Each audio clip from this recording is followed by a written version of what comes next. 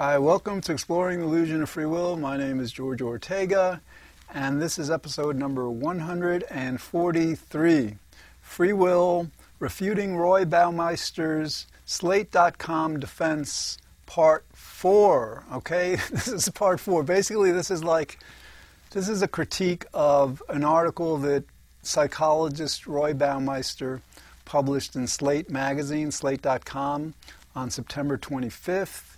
And it's called, Do You Really Have a Free Will? Okay, and basically this is a series on refuting it. I'm basically paraphrasing what he said. Sometimes I'll quote it. And we're on page 1. I've got 7 pages of this, to refute all the statements. And I thought this might be done in 3 or 4 episodes. It might take 5 or 6 or 7 or 8. I have no idea, because I want to, with each point he makes, I want to really refute it completely. Okay, and sometimes you may be watching this episode, but you didn't watch the episode before that, I just want to keep refuting his points as he makes them, so you understand why we don't have a free will. Okay. Last episode, part 3, Baumeister had claimed that scientists were refuting unscientific versions of free will.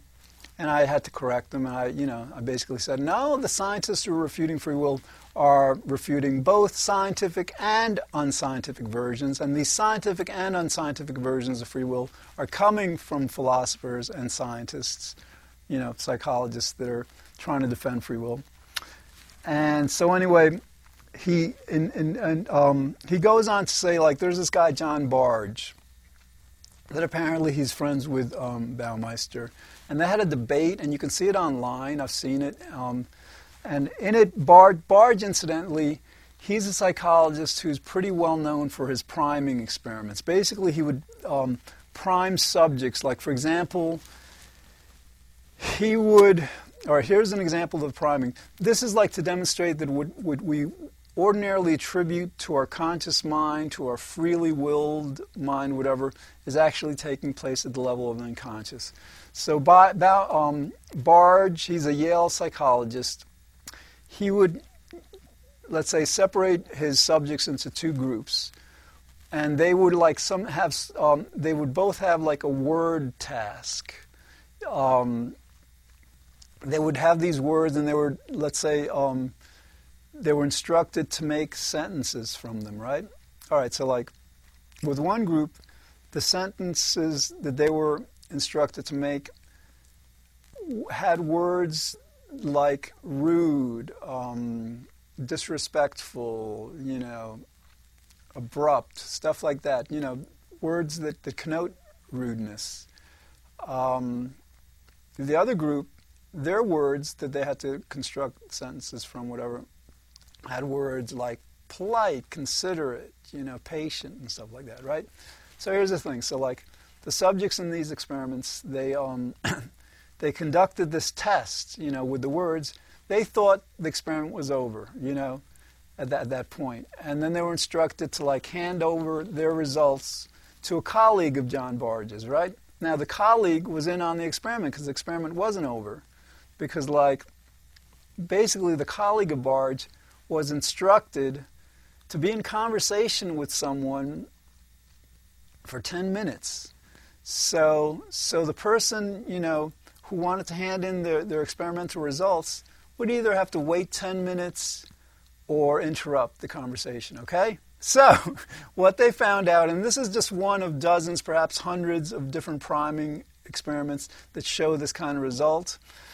The subjects that were primed with words like rude and abrupt interrupted John Barge's colleagues' conversation much more quickly, than did the ones who were primed with words like polite and respectful and stuff. All right? And the other part of this was they were asked afterwards, well, why did you interrupt when you did? Or why did you wait as long as you did? And the subjects confabulated. They basically made up reasons that present any kind of a clue that they were aware of the priming that had been done. In other words, none of them said, well, I waited, as long as I did because, in this experiment before, I was perceiving these words polite and, whatever. They didn't have an awareness of this. So this is, again, so that's Barge's, he's done a lot of experiments like this that actually demonstrate, empirically that we don't have a free will, that actions that we're attributing to our conscious mind are actually taking place at the level of the unconscious. All right, so anyway, so Barge is saying that, Baumeister is saying that Barge once said in a debate that, quote-unquote, free will means freedom from causation. Okay, now, correction. Barge said that, but he's referring to libertarian definitions or defenses of free will. In other words, like, Barge is refuting all versions of free will, whether they claim that causality exists or not. So, like, for example, some philosophers will say, well, not everything is caused, or some things are first caused. Now, the libertarian philosophers, completely insane kind of view, they don't believe that everything is caused. They believe some things happen that are uncaused. But if something is uncaused, how can you attribute it to a human being? And they'll say, actually, what will happen in the decision is like that the person will make the decision, but then there's nothing that's causing the person to make the decision. Okay? Now, first, again, that's not the way it works, because if you're accepting causality, then you have to accept that the decision has a cause, the person, and then there has to be a reason why that person made a decision, or at least a cause. There doesn't have to be a quote-unquote reason. All right, but the other thing is that, with the libertarian thing also is like, so they're claiming that the person makes a decision and there's no cause for it. But another reason this libertarian version, defense of free will, fails is because one of the ways to define free will is that, like, if we have a free will, if what we do is up to us and not up to things that aren't in our control, then that means that we're fundamentally morally responsible for what we do. In other words, we can take credit for the good we do, and we're to blame fundamentally, not pragmatically, because that's a different point, for the wrong we do. So according to this libertarian version of free will that claims that, we cause our decisions, our moral decisions in this case, but nothing is causing us to cause them, then they're basically saying that we're making these moral decisions without any moral precepts, without any moral reasoning, without any moral principles upon which to base our decision, in which case, we wouldn't be morally responsible for them because they're amoral, not immoral in the sense they're like without morality. So anyway, that libertarian version of free will fails on both counts. One is because things have causes, and two, because, like, if you're claiming that a free will decision is caused by a person or a person's will, but then there's no cause to that, then you're basically saying that person wasn't morally responsible, for the decision. Anyway, so Baumeister is kind of like claiming that that people who are refuting free will are refuting a version of free will that is free of causation, like this libertarian. But no, Barge and many other scientists, philosophers, are refuting all versions of free will. Another thing about the term free will, it's incoherent, it's internally inconsistent, and here's what I mean. Okay, incidentally, like, Baumeister believes in a version of free will. He's what's known in philosophy as a compatibilist. He believes that we have free will, but he also believes in causality, or he says he believes in causality, but if he actually did understand causality sufficiently, because he can't understand causality sufficiently and still believe you have a free will. But anyway, Baumeister believes that, that we have a free will and things are caused. All right, the reason the term free will is internally inconsistent, and this relates to the causality thing. Okay, some people, not Baumeister but others, say that they refute or they deny causality. They say some things are not caused. Okay, but in order for you to have a free will, conceptually, linguistically, rationally, logically, your decisions would have to be caused by you. Your will, would have to be your will. You're causing your will. You're making your quote-unquote choice and all. So basically, this version of free will that denies or attempts to refute causality can't work because free will requires causality. In other words, to be able to have a free will to attribute your thoughts to yourself, and they're not compelled by anything else, you have to establish a cause. You have to be causing them. So obviously, once you've established a cause, you've introduced causality, and this chain of cause and effect that goes back before your decisions makes it impossible. I'm tired. All right, this is part 4. I didn't get much sleep last night, and this is like the third show that I'm taping because I tape 3 at a time. But all right, let's continue with this. Okay. Now, Baumeister is claiming that that some scientists are arguing against the version of free will that claims that our decisions are caused by like a soul or some supernatural being, entity, is causing our...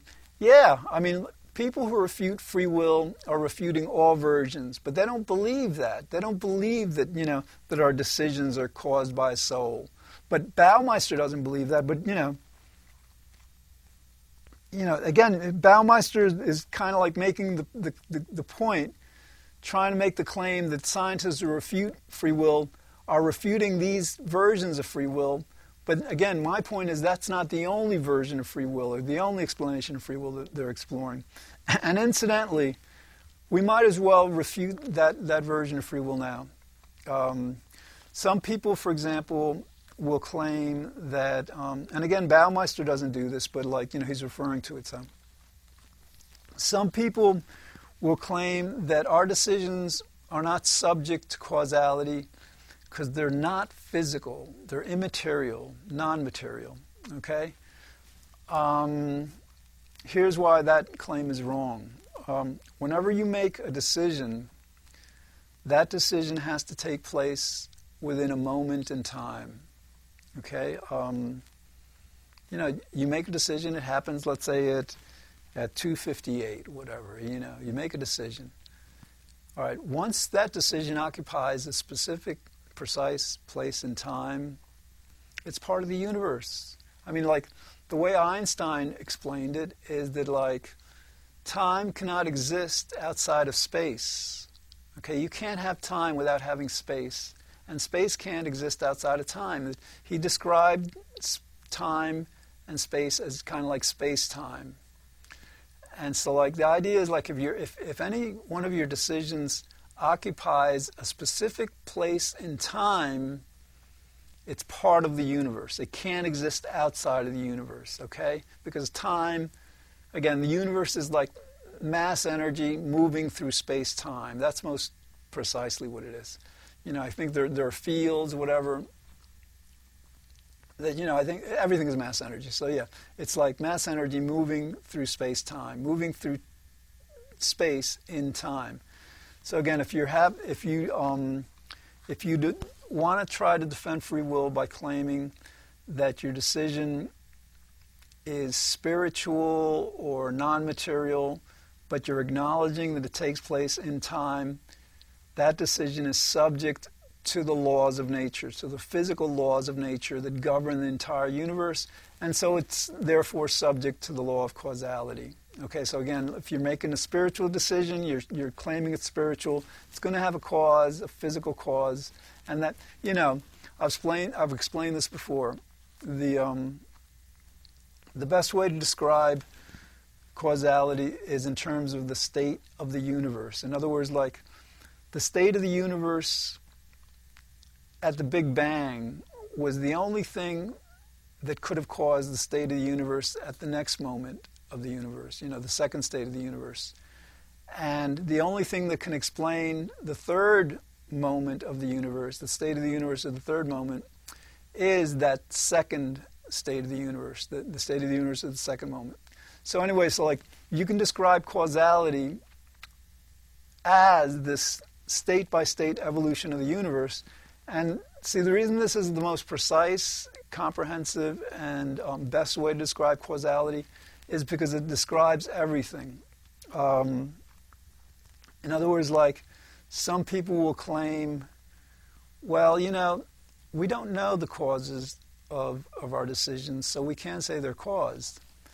But we do know them, okay? Basically, the idea is because we know the universe evolves in a state-by-state manner, and also because we know that individual events within the universe cannot reside outside of the universe, they have to be part of this state-by-state evolution of the entire universe, then we know that, for example, any decision we make is really caused by the state of the universe at the moment prior to the decision. And that state of the universe is caused by the state of the universe prior to that moment. And that state is caused, so basically you have this regression of causes, that are the state of the universe at that moment, regressing back from each decision and regressing back to before the person was born and ultimately back to the Big Bang. So anyway, that's how the spiritual, contentions that we have a free will are refuted, just by understanding that the states of the universe regress back from any decision we make to the Big Bang. Okay. Page 2. All right, here we go. So, and this is, I can't believe there were 7 pages. It's part 4. I don't know how many parts it's going to make. We got about 10 minutes left. Okay. Now, he's claiming that these arguments, about the supernatural and whatever that I just refuted, that's not what people really mean when they say free will. Basically, what people mean when they say free will is that they are consciously making choices, and they're making choices absent of, quote unquote, in the absence of external coercion. And also, quote unquote, accepting responsibility for one's actions. Oh, this is going to take a show. This is going to take I'm going to have to probably get into this more in the next episode. But let's address this statement point by point. Okay. So yeah, he's right. Most people do understand free will to mean that we're consciously making choices and that we're morally responsible for those choices. He's right, but these sciences that are refuting free will are also refuting that contention. Okay? Now we're gonna explain why we don't make conscious choices. We explained it in the last episode and the episode before that, but we have to keep doing it because this is a show. All right. Basically, we don't make conscious decisions. First, we don't make we don't make choices. All right, we don't technically make choices. We kind of figuratively or colloquially make choices, but we really don't make choices. Because as I explained before, if all of our choices are the result of the state-by-state evolution of the universe that's regressing back to before we were born, most precisely, most technically, it's the Big Bang or whatever came before that that's actually making the choices that we manifest. Okay, so that's one. We're refuting the choice component of this popular conception of free will The Baumeisters, I think, claiming that scientists aren't refuting. They are refuting that also. Okay. The second thing he's saying, Baumeister's saying that, the popular conception of free will is that we're consciously making choices. Okay, so let's refute that. And I think, next episode we'll probably get into the responsibility part of it. We might be able to get into it a bit in this one, but basically here's why we don't make conscious decisions. Anytime we make a decision, we've got to base it on information, on data. Okay, and this data has to be stored someplace. But the problem is that our conscious mind is not a data storage mechanism. It's a mechanism of awareness. Consciousness is awareness. To be conscious is to be aware. And this consciousness is fleeting, it's momentary. Right now you're aware of your thoughts at the present moment, you're aware of what I'm saying, you might be aware of a few other things. But it's, consciousness is awareness. You're not storing data in your consciousness because your consciousness is changing moment by moment. Okay? So what does that mean? That means that all of the information that you're going to base your decision on, all of the data, the memories, the cognitions, the perceptions, the sensations, the principles, all your learning, it's got to be stored in your unconscious. Now, if you're making decisions, incidentally, in your unconscious, they can't be freely willed because you can't control your unconscious. You're not even aware of it. That's the thing. So you've got the unconscious mind that is where the data for your decisions are stored, okay? And it's not just the data, it's also the principles upon which you decide. When you decide whether to eat, let's say, an apple or an orange or whatever, you don't really go through your conscious mind, this sort of, sometimes you do, but essentially the stronger point is that, since your conscious mind isn't a data storage mechanism, all this stuff has to be stored at the level of the unconscious. Now again, by definition, your conscious mind isn't aware of your unconscious, at least in real time. That's why they call it the unconscious. So the only part of your mind that has access to the data upon which you're going to decide is your unconscious. Okay? So what happens in the decision is that, your conscious mind sifts through all its information, its principles, its moral dictates, whatever, and then it decides, okay? It decides whatever, because again, your conscious mind doesn't have access to that information. Again, it doesn't even know that the unconscious exists. That's why they call it the unconscious. So you've got the unconscious mind sifting through the information, deciding, and then making us aware of our decisions, okay? We're aware, and that's at the unconscious's discretion. In other words, we can't tell the unconscious what to make us aware of, because if we could, we could, for example, be taking a test, and we could just instruct our unconscious, all right, I want the answer to this, I want the answer to this, and we could, in real time, access all our memories. We can't do that. That's why, that's why we have to study hard to kind of make those connections stronger and hope that the unconscious will remember. So anyway, that's essentially why all our choices are made at the level of the unconscious. And again, if our choices are made at the level of the unconscious, they can't be freely willed. Now that's a kind of a logical, rational, scientific explanation of why we don't have a free will, because our decisions are made at the level of the unconscious. If you want empirical evidence of this, if you want to understand this through countless experiments that have been conducted, there's a guy, a psychologist, a Harvard psychologist, Daniel Wegner. In 2002, he published a book called The Illusion of Conscious Will.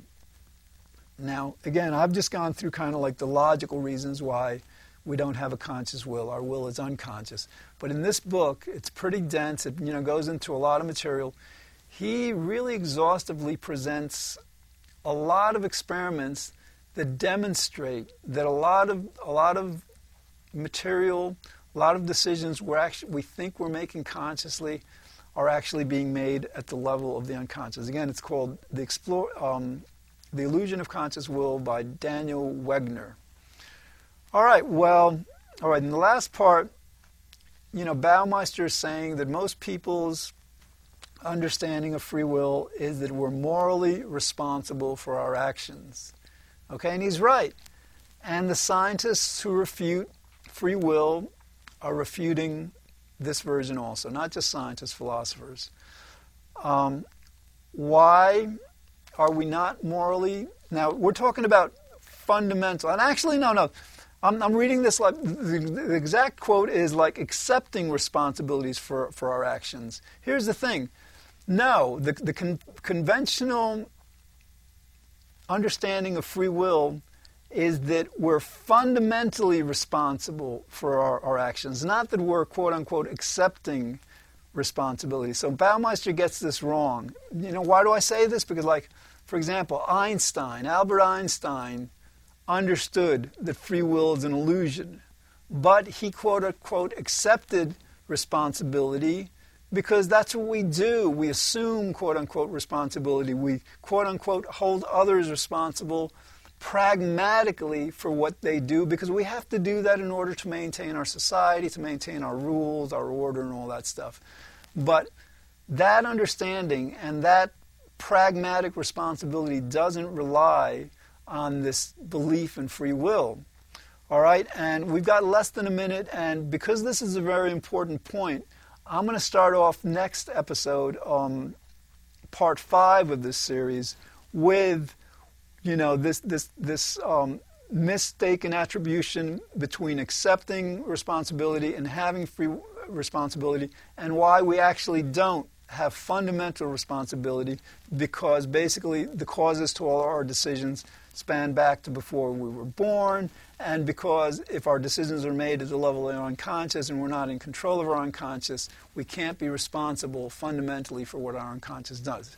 All right, thanks for watching. This is George Ortega. I will be back next time with part 5 of this series on Baumeister's article, and have a great day. Thanks.